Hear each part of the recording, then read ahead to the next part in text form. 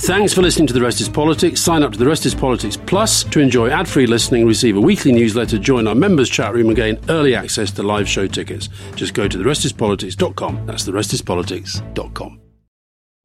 This episode is brought to you by Amazon Prime. You know Amazon Prime is not just a shipping subscription, right? It's got everything, including streaming TV and movies on Prime Video. And of course, Prime's fast, free shipping. Go from watching your favorite shows to getting your favorite things. Whatever you're into, it's on Prime. Visit Amazon.com/Prime to get more out of whatever you're into.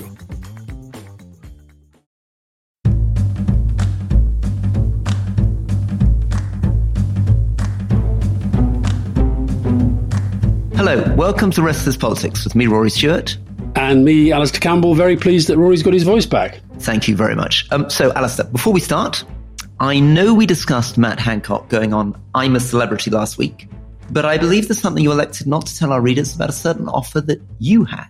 Well, it's not that I neglected to reveal anything. It's I completely forgot until my daughter, Grace, did a very funny Instagram post in which she reminded me, and indeed informed her followers, that she and I had been asked to go on as a father-daughter couple. And the reason they've been trying to get me on every year, and I've said no every year, and I think they've realised that Grace kind of manages to get me around her little finger on most things. So they thought if they invited her, but on condition that I went, maybe that would persuade me. And much to her chagrin, it did not. Do you think there's something changing about it? I mean, obviously, Anthony Eden or Clement Attlee would not have gone on I'm a Celebrity.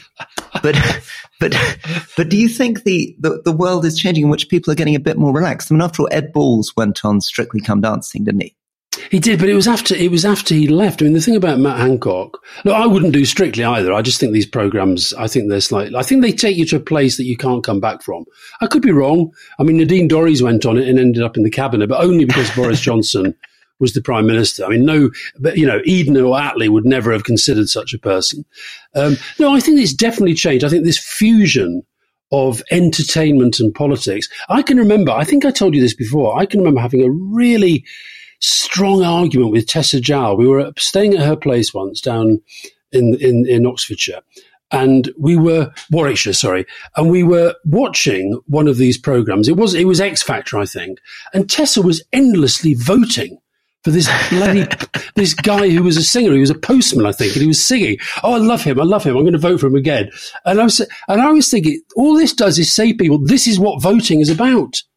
And it takes away from... So I think, look, I've not met a single person who hasn't agreed with my assessment last week that Matt Hancock is a bit of a TWAT. It's a funny thing, though, isn't it? I mean, it's interesting. I mean, the Queen made, I think, the correct decision to do a couple of gags, one with James Bond for the Olympics and one with Paddington Bear for the Jubilee, which I guess probably her dad or grandfather wouldn't have done. I mean, I think it's a sense that the world is becoming slightly more relaxed about public figures, and, you know, there she interacted with Hollywood or a kind of cartoon bear. Yeah, but listen, what the Queen did in both of those is she remained the Queen. What Matt Hancock does in going to I'm a Celebrity is he takes himself to the level of the lowest common denominator who's already been there. And I see that Dom our producer is getting very excited. What about Tony Blair doing a skit with Catherine Tate? One, it was for comic relief. Two, again, I think it wasn't what he was there for. It was something that showed a side of his character that is real, that he's got a sense of humour. But I do think this thing with Hancock is just, I just think it's demeaning for politics, for politicians. It's interesting that in the US, I can't think of a serving senator or representative who's gone on those kind of shows. Yeah, hold on a minute. Donald Trump became famous by presenting one of them. But of course, he wasn't a serving senator or a congressman. He came the other direction. Yeah. He was a famous celebrity who came into politics. That's later. What I mean. But that sort of fusion of infotainment is 100%. But I think it would be difficult to imagine, you know, John Kerry or Al Gore thinking that what they needed to do was go on the X Factor. I can't imagine it. But then, Al Gore, you mentioned Al Gore. Al Gore went from active frontline politics to being somebody who was both a businessman making a lot of money and a public presenter in a different way to the way that he'd done it before. I mean, what really stuck in my throat about Hancock was him pretending it was about a dyslexia campaign. I mean, to stop treating, you treated people like idiots when you were health secretary during COVID. Please don't treat them like idiots now. It's essentially about, I think that the main driver, there'll probably be two drivers, won't there? There'll be some people who think that the way to make it in politics today is to become a celebrity. So there'll be people who say, well, Donald Trump or Boris Johnson, who established himself with Have I Got News for You and Top Gear and stuff. But the second thing, I guess, is money. I mean, he is gone through a divorce. He's lost his job in the cabinet, and people are talking about £400,000. Is that right? So yeah. Let's talk about another ludicrous Conservative MP that's been much in the news, and that's Gavin Williamson. Sir Gavin Williamson. I beg your pardon, Sir Gavin Williamson, because just as Johnson is about to put Nadine Dorries and some 27-year-old spad, who will become the youngest live peer in history and make several £1 million because it's quite a good pension that for 3 years' work. He also knighted Gavin Williamson. Now, I think the question, we won't talk about it on the Q&A, we'll do it now. I think we've got more questions about Gavin Williamson than anybody else this week, because I think, and what was driving them was people saying, what does he have on these people? And is it as simple as that? Because, look, I don't know the guy, but any time I've seen him on television being interviewed, I think he's not even second rate, he's third rate as a communicator. His one sort of significant contribution as a politician was when he completely screwed up the exam system as Education Secretary. He was a hopeless Defence Secretary. You talk to anybody in the Ministry of Defence about what it was like having Williamson there. It literally was like having, Pike from Dad's Army wandering around the place. So why do they all feel that he has to be in the cabinet? Let me give a stab at this. So Gavin Williamson came into Parliament with me, so I know him quite well. We joined in the same 2010 intake as Did you feel he was distinguished on first meeting or not? No, he's a very, very interesting type of MP. His career was really made by David Cameron, who made him his principal private secretary, his PPS, which is a sort of combination between a kind of bag carrier and liaison with MPs. Who were Tony Blair's PPSs? Who did he use in those roles? Bruce Crocott. By the way, it's parliamentary private secretary, not principal private secretary. Parliamentary is the one who liaises with the MPs. Well Bruce Crocott, who was absolutely brilliant, now in the House of Lords. Just remind us of what the job was and what made him brilliant.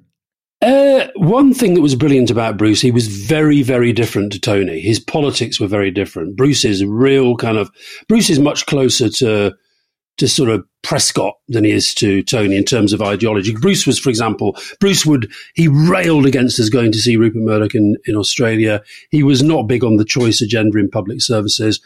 But what Tony valued him for was Bruce's ability to go around the PLP and to know everybody, to know what they were thinking, to feed it back, and also to trust him to feed back what really mattered and what didn't.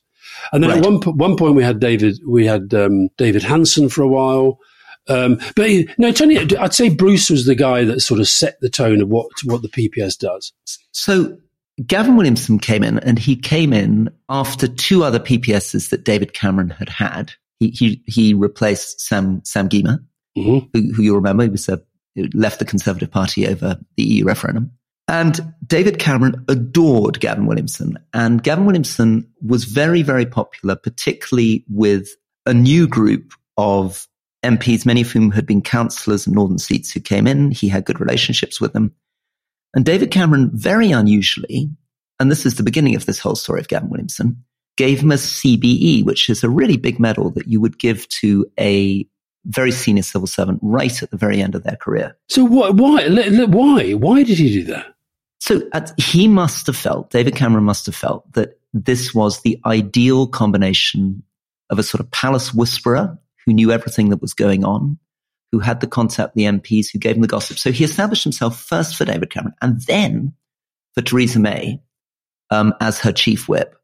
He developed this reputation of he was called the baby-faced assassin. And he built a reputation as a kind of inside player, not somebody who'd ever been at the dispatch box, not somebody who'd ever run a department, but he had developed a reputation, kind of master of the dark arts, who knew all the MPs really well, knew where their buttons were and how to push them. And it became slightly comical by the time he was Theresa May's chief whip. he'd got a tarantula, this spider on his desk as chief whip, which was part of trying to work up this baby-faced assassin reputation. And he had a bullwhip as well. The whole thing was slightly improbable because, of course, weird is the word you're looking for. Well, when you see Gavin Williamson, he's not exactly kind of a big kind of bruiser. So this sort of persona of being this kind of master of the dark arts, threatening guy, sat slightly oddly with the fact that he's quite a sort of slight, diminutive individual. Anyway, it clearly worked for David Cameron, clearly worked for Theresa May, because not only did she make him her chief whip, she then put him straight in as defense secretary when he'd never been a junior minister. The first time he appeared at a dispatch box in the House of Commons was already as defense secretary. He then played a very, very major part in bringing down. So he led Theresa May's election campaign, and then he flipped to Boris Johnson, turned against her. She fired him because she accused him of leaking from the National Security Council. So he immediately joined Boris Johnson, got right into the center of Boris Johnson's campaign, ran his books for him, ran his MPs for him, got Boris Johnson in, and was rewarded with being made education secretary. And the ridiculous knighthood. And then when Boris Johnson finally fired him as education secretary because he wasn't performing as education secretary, as he said, there was that exam debacle, he negotiated with Boris Johnson to get an honor leaving. He wanted to get into the House of Lords, but he couldn't persuade Boris Johnson to put him in the House of Lords, so he got Boris Johnson to give him a knighthood. Now, how that works must be something to do with the fact that for all those three prime ministers, he must have been doing something behind the scenes which felt essential to him. He must have been selling himself as the kind of master of the dark arts. And then again, he managed to get himself into the center of Rishi Sunak's leadership campaign and be rewarded again by Rishi Sunak, this time not with a major department. He's, I think, a junior officer and a junior minister in the cabinet office, but again, attending the cabinet. And so I think it's a totally different career path. And it suggests something very, very interesting about this man, which I've never been able to work out. In 10 years of working alongside him, I never really understood how this reputation of this baby-faced assassin had emerged, but certainly 4 prime ministers believed it. What's really interesting about what you said there, I'd forgotten about the CBE. It's so obvious to me that this is somebody who cares more about these kind of establishment baubles. He would have got the CBE because he was begging David Cameron to give it to him. Yes, 100%. And he got the knife from Johnson because he was saying, look, if you do have to get rid of me, at least give me a knighthood. And this row with Wendy Morton, the former chief whip, and who he's accused of bullying and intimidating, it's all about him not going to the Queen's funeral. He cares more. And I think people would have a little bit of respect for him. I think people quite like people who know the dark arts. I think that, Peter Mandelson and I have a reputation for knowing about the dark arts. And I think that fits what we try to do with our politics. But if I felt that he was using the dark arts because he actually really worried that Rishi Sunak didn't care enough about the future of the planet, or he really worried that head teachers in his Yorkshire constituency were worried about whether they're going to have to sack teachers to pay off to pay down the energy bills, I'd have some respect for him. But it's all about, can I get a CBE? Can I get a knighthood? Am I being respected for being a Privy Councillor? I mean, how pathetic is it to say to the Chief Whip, you're disrespecting the Privy Council by not letting me go to the Queen's funeral? It's pathetic, Rory. He's also strangely, I must say, is popular with MPs. People like him. Many MPs like him. And I can kind of relate to that. Even though he was completely against me, he obviously ran Boris Johnson's campaign and was part of a lot of these funny leakings to newspapers with stories against me and stuff. He was also very, very good after the event about reaching out and saying, how are you, and sending his best wishes through various other people. Well, that's being two-faced, Rory. For God's sake, wise up, man, wise up. So basically, if you had ever been Prime Minister, he'd have been on to, do you remember that time when I phoned you and I said this? And, could you possibly put me in the House of Lords? I'd like to be ambassador to Paris or Berlin or Washington, Rory. I mean, honestly, Rory, the guy's clearly a complete snake. A lot of this thing, can you explain this to me? Because I think the honour system is one of the things that's most ridiculous about our country. But that's my view, and I know that I'm in a minority on that. Okay, most people like it, but what is it that motivates these people? And now we have Johnson. There's Johnson. Let's talk. Let's sort of segue into COP via Boris Johnson and the honour system. There's a story in the Times this morning that his resignation on his list is now complete. Now, as you know, I don't think you should have one. I think if you're a prime minister who resigns in disgrace, all these baubles should be taken away from you. So he's going to put Nadine Dorries in the House of Lords. Ridiculous. And two spads, for God's sake. One of whom is 27 years old. Well, this is something that also was started by David Cameron, putting in a lot of spads, some of whom were quite young. David Cameron started this system. In fact, there was a big complaints about it from the House of Lords in 2016 of using it as a way of rewarding his inner circle of aides and advisors by putting them into the House of Lords. And you're right, Boris Johnson's taken it to a different degree. I mean, he's put his brother in the House of Lords, of course. He put Joe Johnson in the House of Lords. But Rory, what is the motivation here? I just don't understand it on any level. What's the motivation for why people want to be in the House of Lords? Or why it matters so much that they have CBE, KBE. Why does it matter so much? I think the reason it matters so much is that... They do know we don't have an empire anymore, don't they? They do know that. You're living from these sort of... reflection of the fact that some people get it for doing worthwhile things. So obviously there are, leading astrophysicists, Nobel Prize winners, people who run amazing charities, extraordinary sports people who get these same awards. And I think a politician sort of hopes that somebody might mistake them for one of them. So obviously if you, given that other people who are called Sir or Lord might be an amazing sportsman, an incredible actor, an extraordinary philanthropist, you might hope, maybe you hope that they might think you're one of them. I mean, I experienced this myself. One of the reasons, obviously, I'm a bit chippy about Gavin Williamson's CBE is I got an OBE in Iraq when my compound was under siege and people were lobbing rockets. And so I was a bit kind of bitter that this guy spends a couple of years sitting in number 10 and he gets a kind of bigger medal than me. This is the problem with hierarchy. And it's like, the MBE is the gateway drug.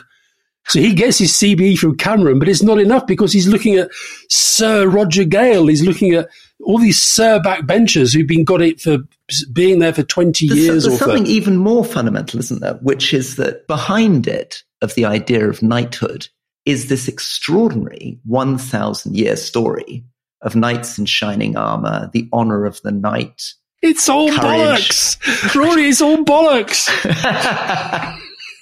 Honestly. So that's what they're selling. They're selling knights in shining armor. I think the hope is that we can all feel when we become a knight that maybe we really are at the Battle of Agincourt. As opposed to we get subsidized meals for life in the House of Lords. I mean, it's utterly absurd. It's utterly absurd. Now, look, Rory, before we started this podcast, you said, I quote, I think we should deal very quickly with Matt Hancock and Gavin Williamson. We've spent far too much time on them. I just want to say I thought Johnson looked ridiculous at COP and he made a ridiculous speech. I think he's completely lost the plot in terms of how his shtick now makes people feel utterly revolted. Now, what did you make of Sunak's performance at COP? I thought he did well. And actually, interestingly, you may have picked up that he was almost the only world leader that the New York Times quoted. And they really liked the fact that he said Putin's war, the energy crisis, not a reason to go slow on the energy transition, but we should go faster on renewable energy, was a real defining moment. And it was a very cheering moment because remember, we were in a situation with Liz Truss where they were absolutely seemed with Liz Truss and Kwasi Kwarteng to be going full fracking, full move away from green agenda. And I thought it was very encouraging, whatever the reason. I mean, it might be political. I'm pleased that he at least thinks the politics should mean that he should be leaning into climate. I think that's good.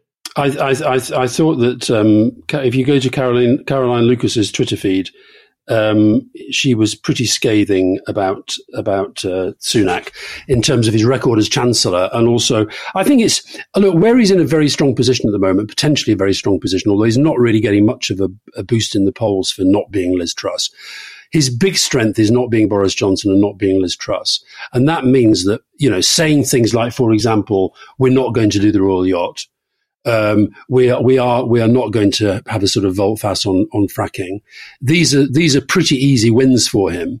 But I think that I do think he damaged himself by indicating initially that he didn't want to go to COP, that he didn't think it was as important as everybody else was saying. I think it's a good thing that he went. I thought his speech was okay.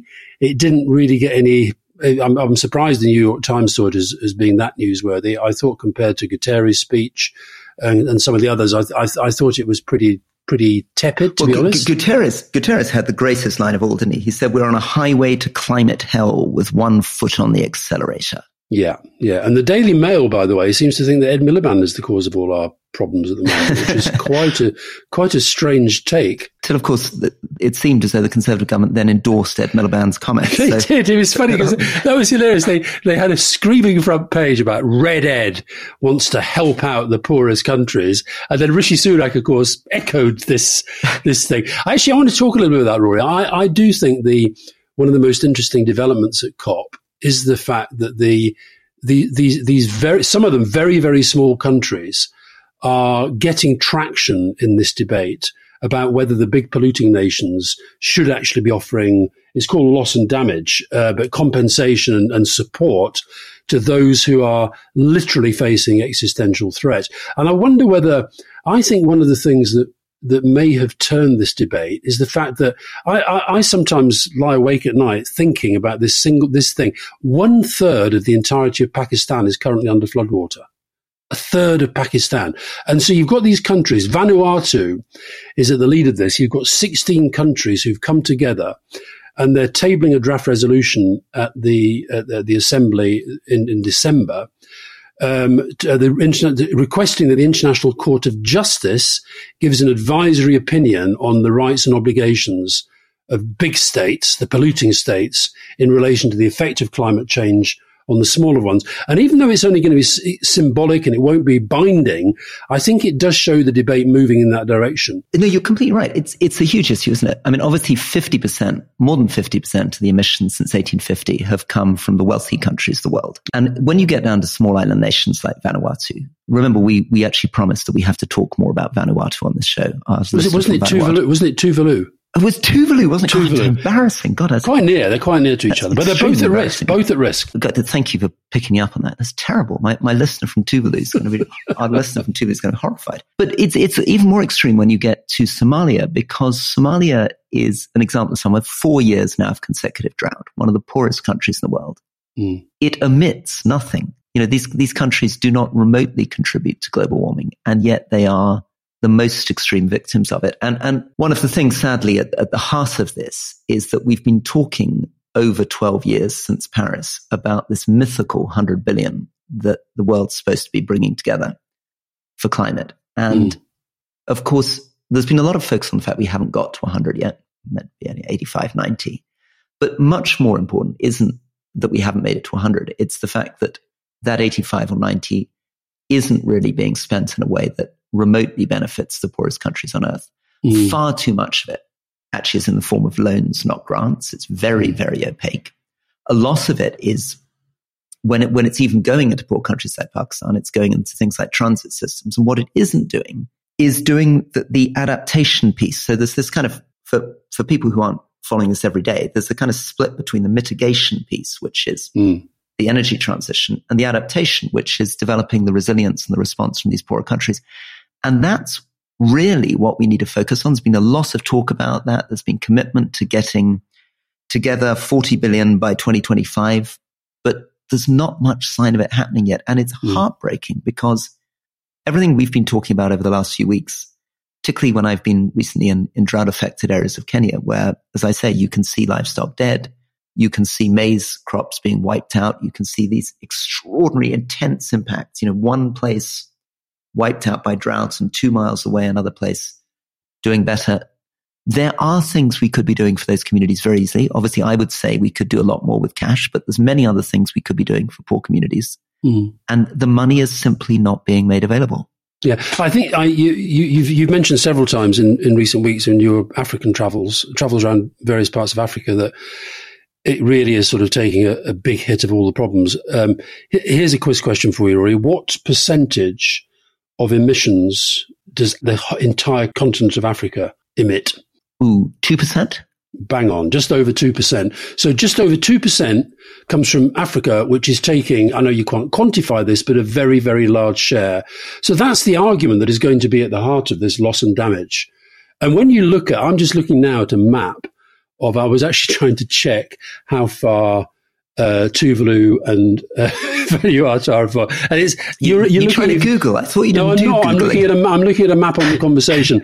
And if you look at, so there's Australia, and then you look across there, Cook Islands, Papua New Guinea, Solomon Islands, French Polynesia, Tuvalu. I mean, you're talking about countries. And I was watching, I know you're a massive rugby league fan, Rory, and you'd been watching the quarter-final between Samoa and Tonga, which was probably the match of the tournament. But Samoa and Tonga, which are in this kind of part of the world that we're talking about, the combined population is just over 300,000. You're talking about dozens of islands, many of which are populated by quite small populations. Now, for them to have the political clout that they're going to require to be saved, I think is a very, very big call unless you've got the big countries with you. And of course, what was really disappointing about Boris Johnson's, the comments he did make at COP, he was basically going down the kind of, inward looking nationalist line. You can't expect the rich countries to bail out the poor was essentially his message. And the worry I have about Sunak is that I am very, very, very alarmed about this situation in relation to your old beat of international aid and development.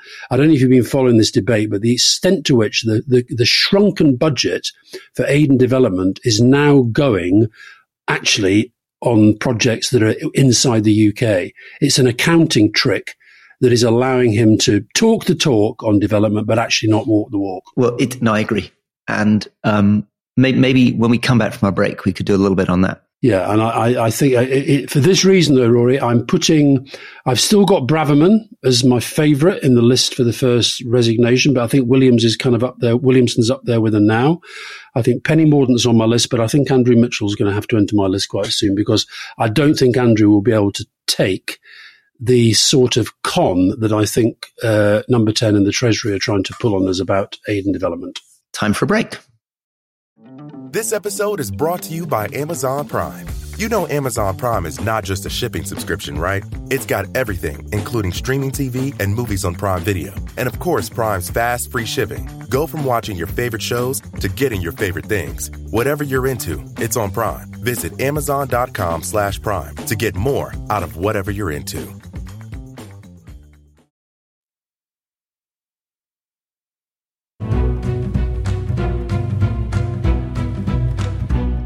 So welcome back to The Rest is Politics with me, Rory Stewart. And me, Alistair Campbell. And I think we're going to go international now. Let's stay international. Let's try not to mention any of these political... horrible things. Well, on the international, here's something that I think we haven't maybe talked about as much maybe as we could. We've talked about the incredible impacts of climate on small island nations and on sub-Saharan Africa. But of course, the two biggest polluters of all, China and the United States, are now suffering from very, very extreme drought. China's experienced the worst drought since records began, right the way along the Yangtze River basin. If people are interested, there's a very, very moving, disturbing BBC clip, which you can watch, of kind of parched, eviscerated soil, bridges in rivers that no longer exist, temples and lakes that no longer exist. And of course, in the United States, California seems to be on track to experience what seems to be the longest prolonged drought in 1,200 years. They can get very, very accurate information from tree rings on moisture content in the soil. And what seems to have happened is it's not so much about the precipitation, about the rainfall, it's about the rise in mean temperature, which means that even when it does rain, so 2005, there was a rain event, it didn't replenish the aquifers in the way that people hoped. And even now, this year's been a tiny bit better than last year, but the reservoirs are still a very long way down, and people are assuming November to March we're going to go into another year of drought. And that wipes out all the way from Colorado to California, something like 20-30% of the fruit and vegetables in the United States. So the US and China are really beginning to experience it now. But of course, Xi Jinping not at the climate conference, Kerry not able to get a meeting with his opposite number, Biden not turning up till Friday. I think we can excuse Biden to have to be around for the midterms. Of course, the midterm elections, well, by the time this comes out, we'll start to know how they've gone. But the reason why they're so important is for issues like this. I mean, just imagine if the Republicans now get a grip literally stop anything that Biden tries to do. So Biden's actually done some pretty good stuff on climate, I think, in his infrastructure stuff and his inflation stuff. Yeah. Right. So he's done all that, and they can't necessarily unpick that. But other things that he may try to do, they're just going to block it out of ideological reasons. And likewise with so on climate, when you have part of, I've never understood it, but part of this kind of radical right is the sort of the climate denying. Part of the radical right is, why are we bothering about Ukraine? Why are we spending all the money in Ukraine? So these are huge issues that could get tipped into a very dark place very quickly by people that most of us will never meet around the United States, basically saying, oh, I don't like Biden, or I do like Trump, or whatever it might be. It's pretty scary stuff. Yeah. So again, for listeners, just to remind people the very basic facts, obviously midterms elections happening as we're recording, so we haven't got the results yet. But we're going to the midterms with the Senate 50-50, 50 Republican, 50 Democrat, with the Vice President Kamala Harris with the controlling vote, and the House controlled by the Democrats at the moment. And very interesting. I mean, if you look at all the US polls today in the run up to this election, there is simply no consensus at the moment on how it's going to pan out. And it will turn out pretty soon that we will discover either that the Democrats managed to hold on to the Senate, which is going to depend basically on 2 or 3 seats, or we could have a situation with a Republican landslide. And it's very interesting that polling that back in the 70s and 80s seemed to be pretty accurate is now so uncertain of itself. They simply can't tell whether there are a lot of right-wing voters who are not speaking out, or whether the turnout's going to be completely different to what they expected.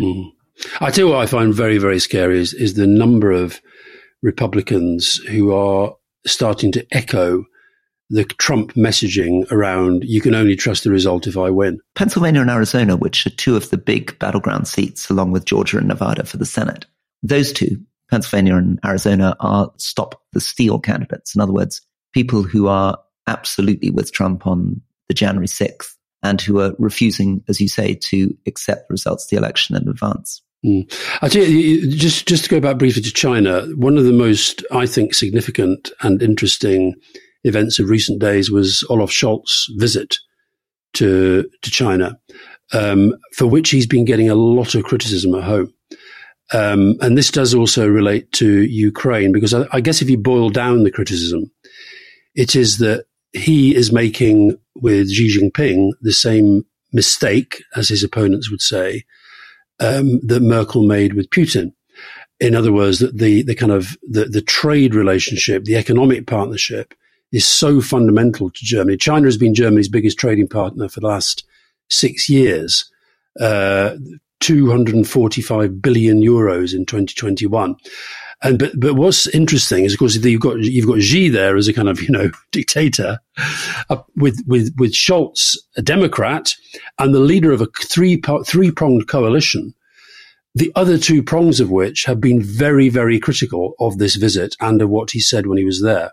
So Baerbock, his foreign minister, essentially saying he's not speaking out enough on human rights, and Lindner, his finance minister, saying we have to have a completely different approach.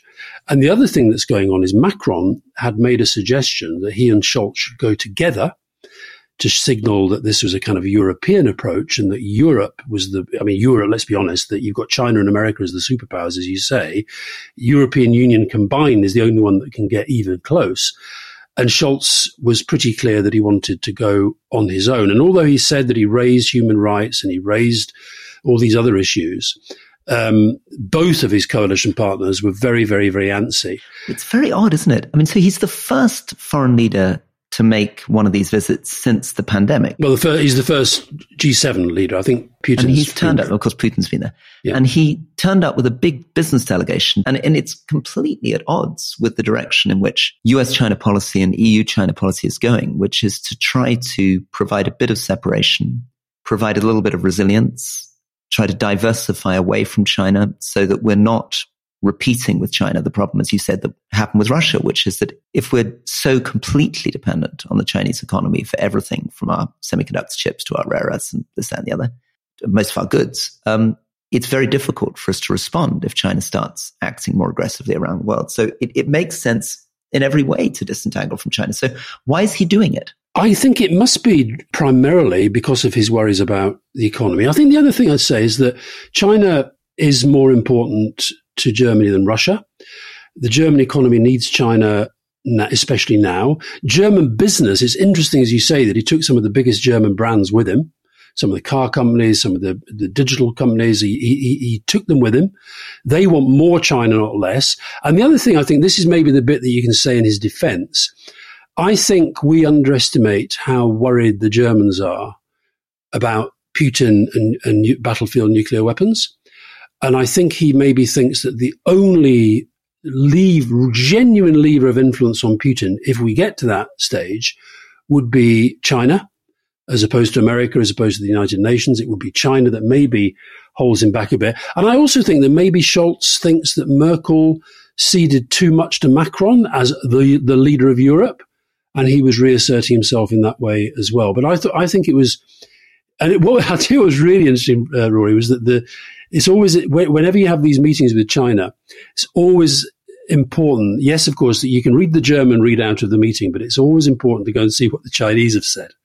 The Chinese line on this meeting was, China always regards Europe as a comprehensive strategic partner, supports the European Union's strategic autonomy, hopes to see a stable and prosperous Europe, and insists that China-Europe relations are not targeted at or subjugated to or controlled by any third party. In other words, I basically said to him, you lot are too reliant on the United States of America, and you should stop letting them push you around. Yeah, so I think potentially a mistake from Scholz, not something that's played well from domestically, not something that makes a great deal of strategic sense, difficult for European Union unity, breaking with the US, and a slightly uncomfortable initiative to take in the aftermath of Russia-Ukraine. 6 individual cabinet ministers said in advance of the trip that they were against it. There was huge opposition to this deal that's been done between Germany and COSCO, which is China's state-owned shipping company, who've now got a minority stake in one of Hamburg's port terminals. And there was a wonderful quote from the head of German domestic intelligence. He went to a Bundestag committee, Thomas Haldenwang, and he said, if Russia is the storm, China is the climate change. And so he was expressing real concern that Scholz was getting too close.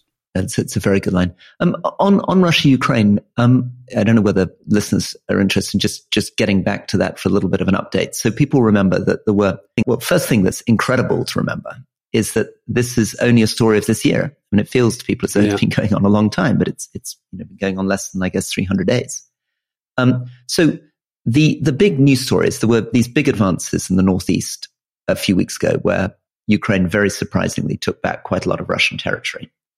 And at that stage, it was pretending that it was going to move down to Kherson in the southeast, which it's now doing. And Kherson is the only, this is a major city, major district capital, and it's the Russian territory on the west side of the Dnieper River. And this is going to become the real horrifying battleground of the war in the next few weeks, because most of the population, we don't really know, but probably 80-90% of the population of Kherson has left. The Russian government has left. The Russian troops have withdrawn to the East Bank, and they seem to be trying to draw the Ukrainians into some kind of horrible Stalingrad-style urban warfare in the center of Kherson. Kherson's very, very important because that's part of that whole strip which connects Crimea back to the rest of Russia. It's that whole strip of territory in southern Ukraine, which the Russians captured. And I suppose the only other thing that's changed since we did the pod last, is increasing use by the Russians of these Iranian drones, these kamikaze drones.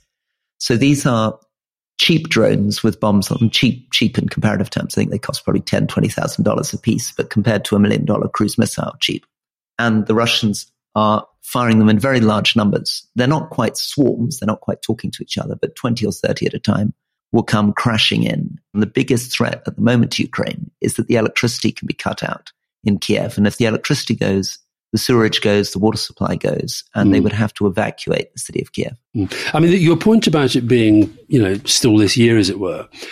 And, we've talked before in relation to the sort of political churn about how the pace of change now is so fast that we just get used to things so quickly.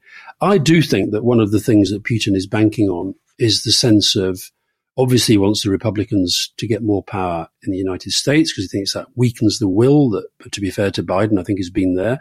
He wants this division in Europe. And we've been talking about that in relation to Germany just now. He wants division in Europe. But we've just become kind of almost immune and anesthetized to what's going on. I was reading the Financial Times at the weekend, and you mentioned Curzon there, and it's funny enough, I just cut this out. Very occasionally, you read something in a newspaper that sort of takes your breath away. So this is from Christopher Miller, who's reporting from Ukraine. I'll just read the first two paragraphs.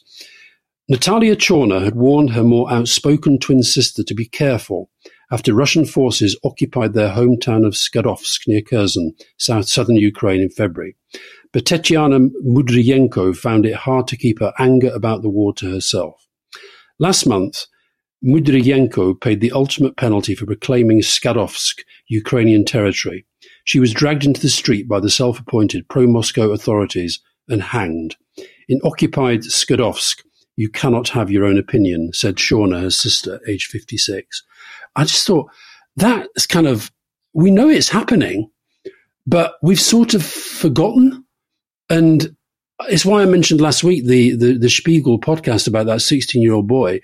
I think part of the game of when the politics is played out at this top level, the big leader says this to that big leader. And now, the other interesting development this week, Roy, I'm sure this is not new, but it's emerged, and the Americans have confirmed that Jake Sullivan, who is one of Biden's most important advisors, national security advisor, that they've confirmed that he has been having ongoing discussions with his opposite number, Nikolai Patrushev, and also this guy Yushakov, who is one of Putin's most important advisors within the Kremlin. And I think there's part of the world goes, oh, that's terrible. How can they be talking to each other when they're doing all this?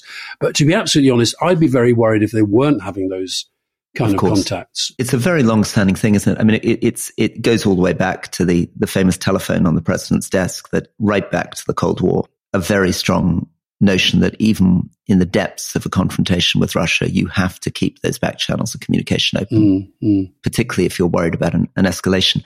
I think, stepping back in the bigger picture, though, I do think that the surprise for Putin will still be how resilient the Western coalition behind Ukraine remains. He massively underestimated, obviously, in the spring, people's willingness to come to the support of Ukraine. He will have thought that Germany in particular couldn't afford to. He certainly will have felt over the last few months, as he's seen the energy prices skyrocket and our economies basically tripped into recession because of Ukraine and governments falling because of Ukraine.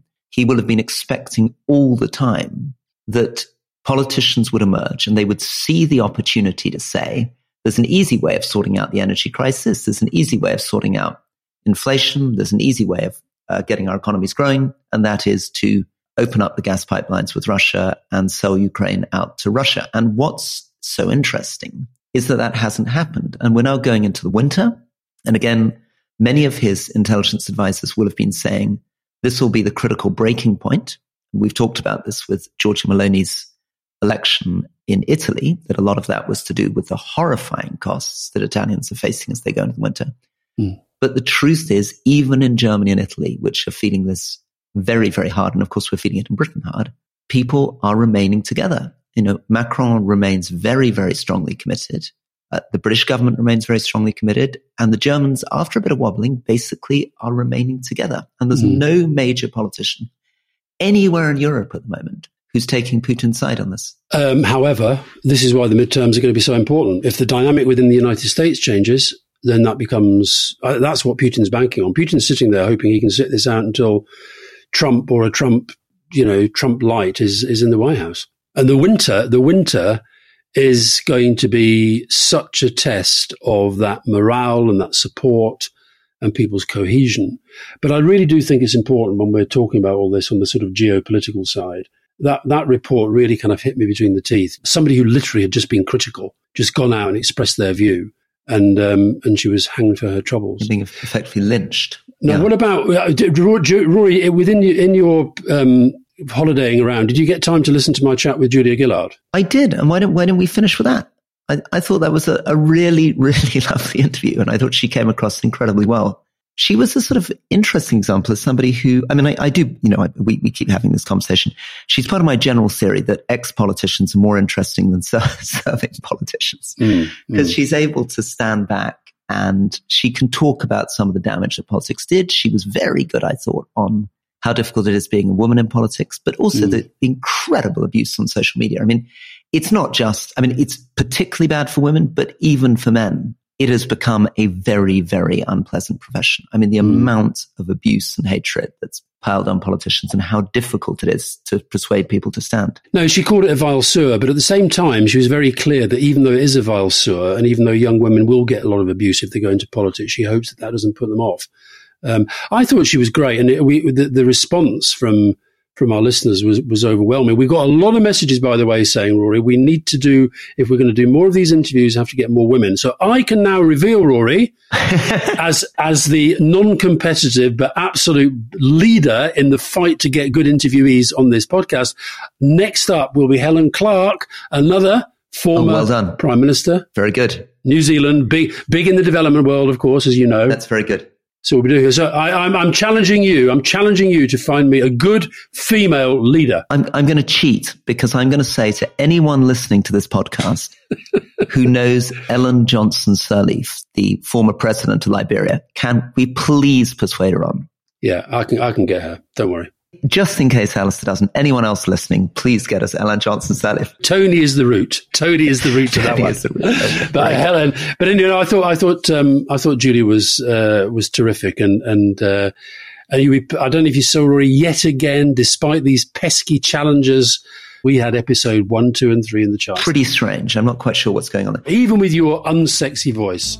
Great to see you. Glad my voice is back. Well done on Julie Gillard, and look forward to talking again next week. All the best. Bye. You were probably signing your own death warrant. Well, probably, but I'd moved into damage limitation mode. Who killed Liz Truss? I'm Robert Peston from The Rest Is Money, and we've been telling the story of the worst financial crisis faced by a British government for 50 years. The consequence of the catastrophic mini-budget. And now I'm talking to the Prime Minister at that time of extreme chaos, Liz Truss. Over the course of 2 episodes, I ask her what she knew and when, how much responsibility she takes for the crisis, who she blames, and of course, who killed Liz Truss. Listen to The Rest Is Money now, wherever you get your podcasts.